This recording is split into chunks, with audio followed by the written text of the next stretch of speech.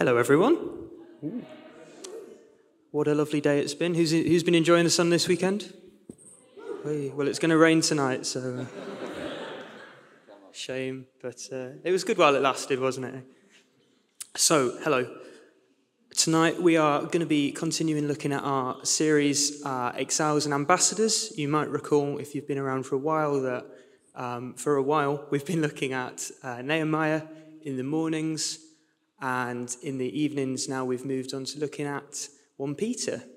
So that's a book in the New Testament written by Peter, who was mates with Jesus. And it was written to a number of new Christian communities in what's like modern-day Turkey. And, people who were kind of from a Jewish background, who'd fled persecution in Jerusalem. And it was written about 30 years after Jesus' resurrection. Is that being funny, or is that okay? Okay, good. While Nehemiah is about the Jewish people returning from exile and kind of thinking, who are we? What are we doing? Kind of rediscovering their identity as God's chosen people. 1 Peter's addressed to these Christians who fled persecution and are now starting house churches. And as we found, Rachel told us, 2 weeks ago? Peter was writing to kind of prepare and encourage these new believers who were all kind of coming to the terms with the fact that if they were going to stick with following Jesus, is that really like echoey? Is that okay? Okay, good. So if they were going to stick with living for Jesus, then they'd need to kind of persevere through the persecution, through hatred, potentially from their own families, from the Jewish communities they were leaving, but also the Roman authorities. And so, while there was no prospect of these kind of struggles completely disappearing for them, they could put their trust in Jesus, their living hope, throughout the trials that they were going to face. And so, Peter's letter is addressed to these, quote, people residing in a foreign land. And in the various translations all of us might be looking at right now, that might be translated as something along the lines of like exiles or aliens or foreigners. And so we're going to be looking at from the end of chapter 1 to the start of chapter 2. And this theme of exiles is central again, as Peter encourages them to not be afraid of living differently to those around them, following the example of Jesus and his holiness. So I'm just going to read the passage. If you want to get it up on your phones or in your paper Bibles, if you have one of those, it is 1 Peter 1, verse 13. It will be up here, hopefully as well. Here we go. So, is the bit after that?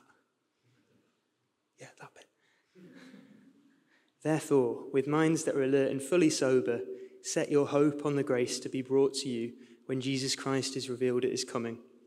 As obedient children, do not conform to the evil desires you had when you lived in ignorance. But just as he who called you is holy, so be holy in all you do. For it is written, be holy because I am holy.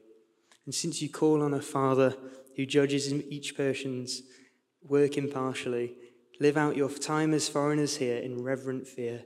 For you know that it was not with perishable things such as silver or gold that you were redeemed from the empty way of life handed down to you from your ancestors, but with the precious blood of Christ, a lamb without blemish or defect. He was chosen before the creation of the world, but was revealed in these last times for your sake. Through him you believe in God, who raised him from the dead and glorified him. So your faith and hope are in God. Now that you've purified yourselves by obeying the truth, so that you have sincere love for one another, love each other deeply from the heart. For you have been born again, not of perishable seed, but of imperishable, through the living and enduring word of God. For all people are like grass, and their glory is like the flowers of the field. The grass withers and the flowers fail, but the word of the Lord endures forever. And this is the word that was preached to you. Then we continue into chapter 2. Therefore, rid yourselves of all malice and deceit, hypocrisy, envy and slander of every kind. Like newborn babies, crave pure spiritual milk, so that by it you may grow up in your salvation, now that you have tasted that the Lord is good. This is the word of the Lord. Very good, very good. Now, I don't know about you, but deep down, while we've been talking about this whole theme of exiles and ambassadors, it's made me a bit uneasy at times. All this kind of chat about outsiders and aliens and exiles and foreigners. And now that's not because I don't like foreigners. Let's just get that on the table. Like, I love foreigners. Some of my best friends are foreigners. No, but like most people, I just want to belong. You know, we all want to belong. So please, guys, stop telling me I'm an outsider. Like, that's all I'm seeming to hear at church. What's going on? Ultimately, I think, what we all want is to be in fulfilling relationships with those around us, don't we? Because isn't life so much easier when we belong? Whether it's like a friendship group, a society at uni, a crowd at a gig, a football team, even at a church, we all just want to fit in, don't we? Because when we find fulfillment beyond ourselves, when we endure the highs and lows together, isn't it just so much better to do that as community? Because the fact is we're social creatures, aren't we? Being a member of something is great. We get let in on kind of friendship or camaraderie, traditions, banter, rewards. It's great. However, sometimes we also need to give something up, don't we? Sometimes that might be just paying a membership fee, but actually also it might be to give up a part of ourselves or to conform to someone else's norms or values. And that's not always easy, is it? It's a powerful force, the kind of pressure of wanting to fit in, the cost of being accepted. I guess as a result of that, maybe it's been the kind of center point of plays and all sorts of media, hasn't it? Like if you think about your kind of period dramas like Pride and Prejudice, that's all about, or I hear Bridgerton, but I haven't watched it because... But it's all about kind of families and people worrying about their social status and being judged by every little faux pas, isn't it? And then there's something like, maybe a more recent example would be like Normal People, the TV show or the book. You might have seen that, where the protagonists were both kind of misfits, trying to fit in with the world around them, but feeling kind of completely oppressed by others' expectations of them. You might remember. And I could keep going on with all sorts of sophisticated literary sources or other media, but perhaps one of the most potent carriers of this mantra that seems to be within all of our society was in fact that highbrow social commentary, High School Musical. Sing along if you know it. No. And I quote, "No, no, no. Stick to the stuff you know. If you want to be cool, follow one simple rule. Don't mess with the flow. No, no. Stick to the status quo."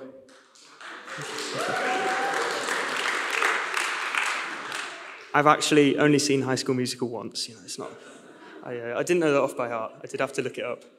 But jokes aside, that whole movie, you may recall, centers around people who are, totally kind of anxious about their relationships, how their passions, their hobbies, their lifestyles might be judged, right? And while I wasn't fortunate enough to go to a kind of all singing, all dancing secondary school, like that one, I remember my experience at secondary school where I didn't really feel like I belonged for quite a while of that. And while I wasn't a kind of total outcast, don't worry, I did kind of float a bit between various groups of acquaintances, trying my best, not so much to cling on to popularity, but just to be included at all. And I know that for a lot of that time I wasn't really happy because ultimately I was putting on a mask, trying to say the right things, fit in with others, trying to get a laugh out of people, but ultimately not really being myself. And this didn't just grate with me kind of in terms of it being a fairly unsatisfactory experience as a whole. But actually I knew it didn't line up with the faith that I'd learned from my parents. And I was kind of figuring out for myself at the time as well. And now, as I went through school, I actually started to make some good friends, which is a plus, isn't it? And they're actually still some of my best mates from school today, from who I see every time I go back to York. And yeah, we hung out at school. We went to the same youth group in the end, and we all played Ultimate Frisbee together. So isn't that good? But what more could you want? And so yeah, in the space of about a year, I went from not really looking forward to the social side of school at all, to being happier and kind of more fulfilled than I'd ever been before, because I'd found some friends who I didn't need to pretend for. And as it happens, that period where my friendships began to look up was a very similar time to when I first properly chose to follow Jesus myself. So, cheers, mate. No, I won't claim that those are exactly related, that it's not some kind of reward. That's not how it works. But I can certainly say that while being a teenager and having friends who I could share so much joy with, throwing plastic across a large field, and other things like praying and supporting each other in faith was completely life-changing. And one of the other great joys since choosing to follow Jesus has been how my walk with him and my personality have become more reconciled, I guess. And one of my favourite verses is John 10, verse 10. It says, the thief comes only to steal and kill and destroy. But Jesus says, I have come so that you may have life, and life in all its fullness. And I guess, yeah, since I've known him, I've been confident to follow his way, trusting that following him is the best way to live, whatever comes. And obviously, this is a work in progress, and it will continue to be for the rest of my life. Because I'm deep down still a bit of a people pleaser. I do want to minimize pain and upset. Perhaps ultimately, I don't want to endanger friendships that I feel I've worked hard to build up and win. And that's not easy. I still want to conform, and sometimes I don't want to challenge the status quo, as our American friends would put it, especially when I'm relatively new somewhere maybe, or I don't want to upset those in charge. But yet, when I choose to do life with God, offering my life as a living sacrifice to him, as Paul puts it in Romans 12, rather than kind of fearing to put my head above the parapet, I've instead, often been emboldened to actually bring people together and sometimes bring kind of harmony where there's been division. And certain situations in, say, first-year flats or on university committees spring to mind. You might identify with some of those. And equally, though, some of you who know me will know that in some situations where there's maybe like a choice to be made or judgments about something, I can be kind of chronically diplomatic and just give a kind of non-committal politician's answer. I know, it's awful, isn't it? But actually, in a world where it feels like so much of the dialogue on social media, in the news or in politics is getting kind of ever more polar and aggressive and antagonistic, demonizing the other side, the other bad guys. For me, following Jesus and living distinctively in his way looks like trying to bring peace and patience rather than kind of hiding from conflict or fanning the flames myself by exacerbating things or getting involved. And so, as people whose hope is in the risen Jesus, rather than being in the things of the world around us, how can we be holy, choosing to follow his way rather than the world's, in the places that we find ourselves? Because ever since the fall, though, humans have got stuff wrong, haven't we? More often than not, God's way and our way hasn't been the same. And so Jesus then came, though. He gives us hope because he paid the ransom, as we read in that verse, not with gold or silver, but with his blood, so that we might be able to join his team to sit at his table, so to speak, despite us not deserving it one bit. And when we put our trust in him, the passage says we're born again. We have been adopted into his family, and we should honour that by living a life worthy of him. And yeah, as he summarised so beautifully, how can we do that? In short, love your neighbour as yourself, and love the Lord your God with all your heart, soul, mind and strength. And yet he knew it wouldn't be easy for people who chose to follow him. You can see that in, is it John 14 or John 15? He prays for those who are going to follow him in the future. And the passage today opened with that bit about having minds that are fully alert and sober, setting our hope in Jesus. Now, the original phrase is to gird your loins, which is kind of tremendously archaic, isn't it? But if you imagine a kind of ancient person wearing a toga or something like that, just a big sheet. I did think about bringing but you get the idea. To tuck it, so they would tuck it into their belt. That was what it would mean to gird your loins. So they'd become kind of less floaty and more agile. And in today's words, maybe you could put it as kind of sharpen up, get out of your skinny jeans and put on your sports kit. Focus on living for him. Really like ready, rather than just lazily going with the flow with what the world says. And so, as we get to know Jesus more, discover his character, and invite the Holy Spirit into our lives, we can become more attuned to what Jesus is saying and what Jesus would do if he were here. We read in 2 Timothy chapter 1, verse 7, God doesn't give us a spirit that makes us feel afraid. His spirit gives us power, love, and self-control. So how can we not kind of acquiesce or just conform or be lukewarm or apathetic? How will we be different? Will we stand out from the crowd? How will we be holy? And so tonight, you might think you're doing all right, fair play to you. But actually, you might want to be able to speak more freely about your faith or kind of share your story with friends when it comes up.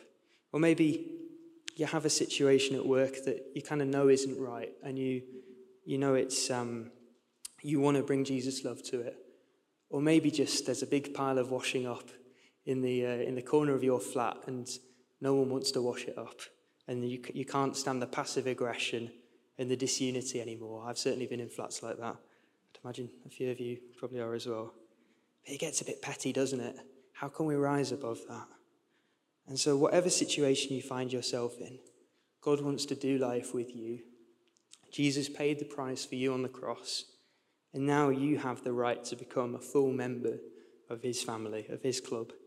It won't be easy to try and live like him, but he's given you power through his Spirit to bring peace, patience, kindness, self-control to the places where you are, to your relationships in the city around you.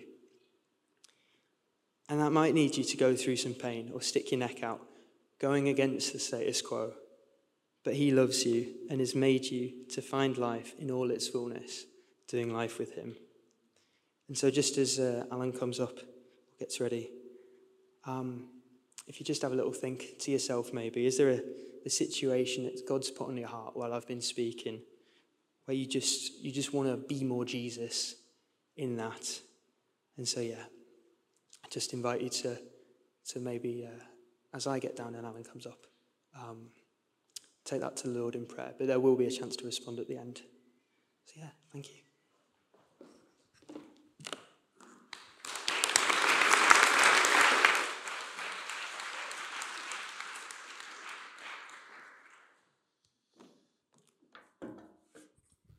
What a great message. What a great message from Chris about the pressures of fitting in when church tells you to be an exile, an alien in a foreign land. And as we read in the scriptures tonight, don't conform to the world around us, but stand out, be different.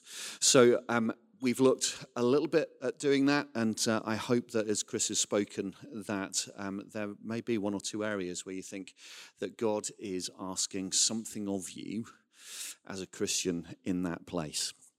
My contribution, I'm going to continue to pick up that theme of being different. And I want to look a little bit about how we become different, really, I think is where I'm going to land tonight. So there is this pressure like never before to conform to the world around us. How do we become the kind of people for whom different is normal and life-giving for those around us? Because I'm sure that we want that. So I'm going to read a scary bit of the scriptures this evening, which I struggle with, and let's see how we go with this. Here we go. This is verse 14 of chapter 1. It says, as obedient children. As obedient children. I don't know how the word obedient sits with you as you sit in your seats. As obedient children. Do not conform to the evil desires you had when you lived in ignorance. But just as he who called you is holy, so be holy in all you do. For it is written, be holy because I am holy. Stand out. Be different. Be God's representatives. Be obedient children. And so I just want to throw out a title as we begin, which is Learning to Drive the Car Called Life. Learning to drive the car called life, and that will become clear as we go through. Final place where I want to land, so two little sections from this large section I want to pick out. The first was that one, and then the second is this, right at the end of what Chris spoke on earlier. Like newborn babies, obedient children, newborn babies, crave pure spiritual milk so that by it you may grow up in your salvation, now that you have tasted that the Lord is good. This is the word of the Lord. Still not sounding particularly thankful, but that's okay. We can work with that. We can work with that. Now that you have tasted that the Lord is good, have you tasted that the Lord is good? Because this is kind of fundamental to the whole exercise. Because if you've not tasted that the Lord is good, you're not going to want to stand out and be different. Have you tasted that the Lord is good? Because you see, the cross on the wall behind us tells us that God loves us. God loves you and me and Chris and even Joel. God loves us. Yeah? And what's more, the scriptures tell us that he is working in our best interests all the time. So God loves you and he is working in your best interests. It says in Romans 8, in all things, God is working for the good of those who love him. So God wants you to live your best life. Yes. He and you may disagree what that best life is for you, but he wants you to live your very best life. He wants you to be the best version of you. The very best version that you could possibly be. He wants you to be surrounded, as Chris has shared this evening, with life-giving relationships. He wants your whole life to flourish and to be beautiful. He wants you to know contentment and peace. He wants you to become the kind of people who are honored and respected and valued. Does anybody want a little bit of that? Very good. So have you tasted that the Lord is good? Have you yourselves experienced the power of his presence? Have you experienced in your hearts and not just knowing in your heads that he loves you? Have you experienced in desperate times the peace that surpasses all understanding that he longs to give us? Have we experienced his Spirit speaking to us as we go through life? So have we experienced him for ourselves? Have you experienced him working in your lives, where you have known him leading and guiding you, where you have maybe known a measure of healing in your life?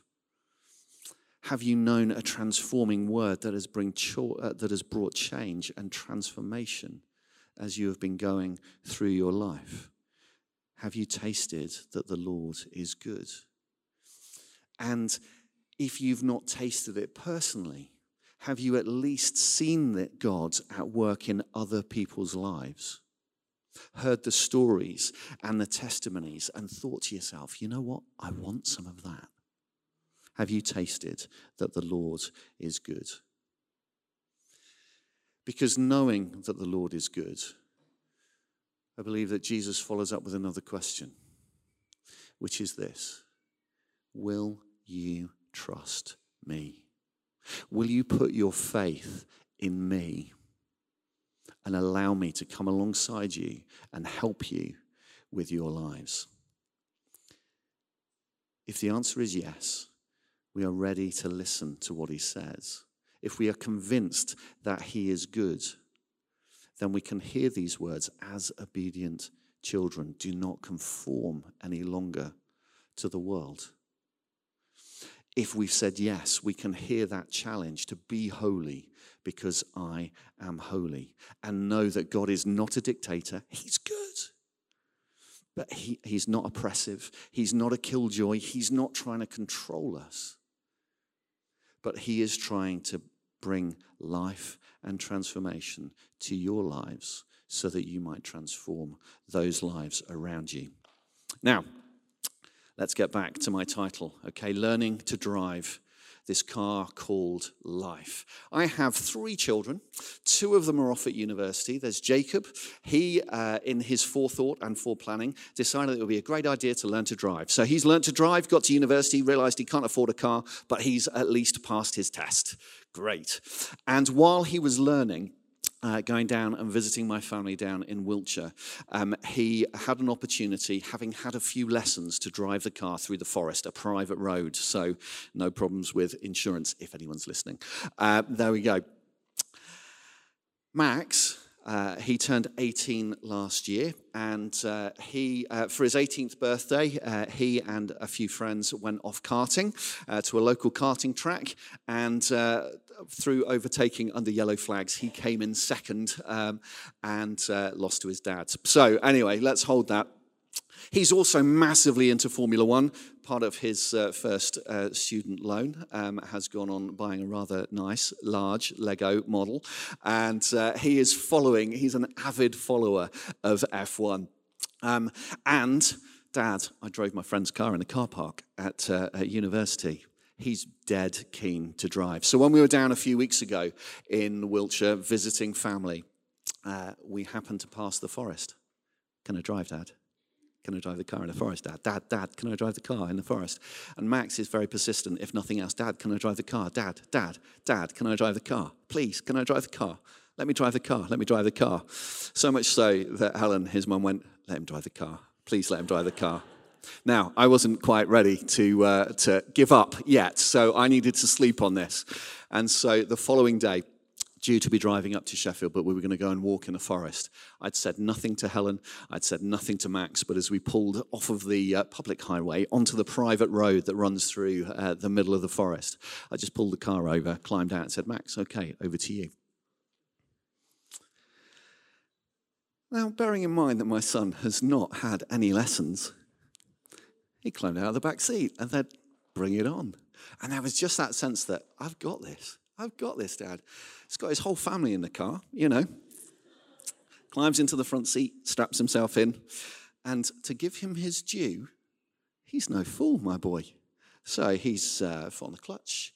He's into first gear. He's giving a few revs. He's got his hand on the handbrake. He knows what he's doing, my boy. And no conversation, no discussion. Off he goes. Up with the clutch, a little bit fast. We buck, we kangaroo, we jump a little bit, and the car stalls. Very good. My boy's undeterred. He is undeterred. But the thing is, he's now ready to listen. And so I actually sat behind him, not because I was fearful and didn't want to be in the front seat. Or maybe it was a little bit of that. But I just whispered in his ear, okay, Max, you were a little bit quick on the clutch. Just find the bite point, let the car get moving. And off we went. And dodging potholes, up into second gear. Max, you probably want to slow down a little bit, Max. Max, slow down. But he'd got this. But he was ready to listen. And he did an amazing job. And I have asked him if I can use this story tonight, and he said yes. Didn't know what story, but he did say that it would be fine just to tell this story. And the thing is, listening to his dad, who beat him at karting, I just want that on the record twice, okay? There was this sense that maybe Dad knew something about driving. And so he was ready to listen. And subsequently driving around and him sat in the front, you can see him just watching intently what I'm doing. So he's watching my feet. Oh, Dad, are the traffic lights there? Your handbrake's not on and the car's not rolling. What's going on? So he's just asking questions in terms of, okay, how do I do this? Because he knows that Dad is good and he knows a little bit of something about driving. And he may not be convinced always that I have his best interests at heart, but at very least he knows that I have the best interests of the family car at heart. So he is ready to listen. He has tasted and seen that his dad is good. And being hungry to learn, perhaps, it's pushing it a little bit far, but he's craving that pure spiritual milk. He wants to know. He wants to listen. He wants to improve. God says, be holy because I am holy. Be like obedient children and no longer conform. And obedience here literally means to hear under, to sit under somebody else's instruction, to be ready to listen and to put into practice what it is that you hear. So learning to drive the car called life, you know what? God lets us drive. He lets us drive the family car. He lets us buck and stall. He even lets us crash the car. And he'll even let us crash the car over and over and over again. God will not snatch the wheel from us. God doesn't have dual control pedals on the floor along by his feet. He will let us drive the car over and over again. He will let us do things our own way. He will let us drive off after money and wealth and status. He will let us drive and seek security. And as Chris has already shared beautifully, he will let us seek after affirmation of those around us. He will let us drive down the country road of comfort. He will let us drive through our relationships. And I certainly know growing up that I drove through a few and there were certainly car crashes along the way. He will let us try and fill the emptiness, the God-shaped hole in our hearts, with drugs and alcohol, with Netflix, with sex, with likes on Instagram. He will let us try and control situations and try and control those around us that are out of our control so that we feel safe. He has given us control. He has given us the wheel, and he will never, ever, ever snatch it back. But he is good, and he is loving, and he is infinitely patient. Infinitely patient. And when we've stalled, and when we've bucked, and kangaroo hopped down the road, when we've crashed a few times, when we're ready to listen, when we're ready to begin to trust and to learn from Jesus, he's good. He is very, very, very good. And the life that he has for us and doing things his way is the very, very best life that we could possibly have. And so rather than being forced to become obedient children, we want to become like obedient children because we know that Dad is good all the time. Gonna just invite the band just to come. We're going to worship together in a moment. I think the Lord might want to do a little bit of a something this evening with us. Great message from Chris. Great message from Chris. And you may have that same sense that Chris talks so well about in terms of just that pressure to conform to those around, not wanting to buck the status quo, I think it was, to not stand out, just to fit in and be part of the crowd. But also that sense that actually you know, because of your relationship with the Lord, that he is wanting you to stand for something, to live a different way, to speak out from time to time when you know that things aren't as they should be. And if that's you this evening as we begin to worship, I just encourage you just to come down. Come down to the front, have somebody pray for you, and commit yourself to the Lord again. And the questions that I've asked this evening: have you tasted and seen that the Lord is good? Have you experienced him for yourself? Have you put your faith, have you put your trust in him, even in a tiny little way? Because faith, even as small as a mustard seed, will help you to see that the Lord is good.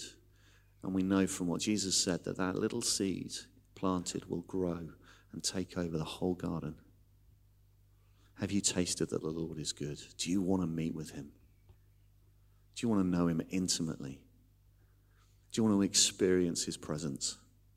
Know him speaking to you. And if that's you, come down. We will lay hands on you and we will pray for you, all in an appropriate way.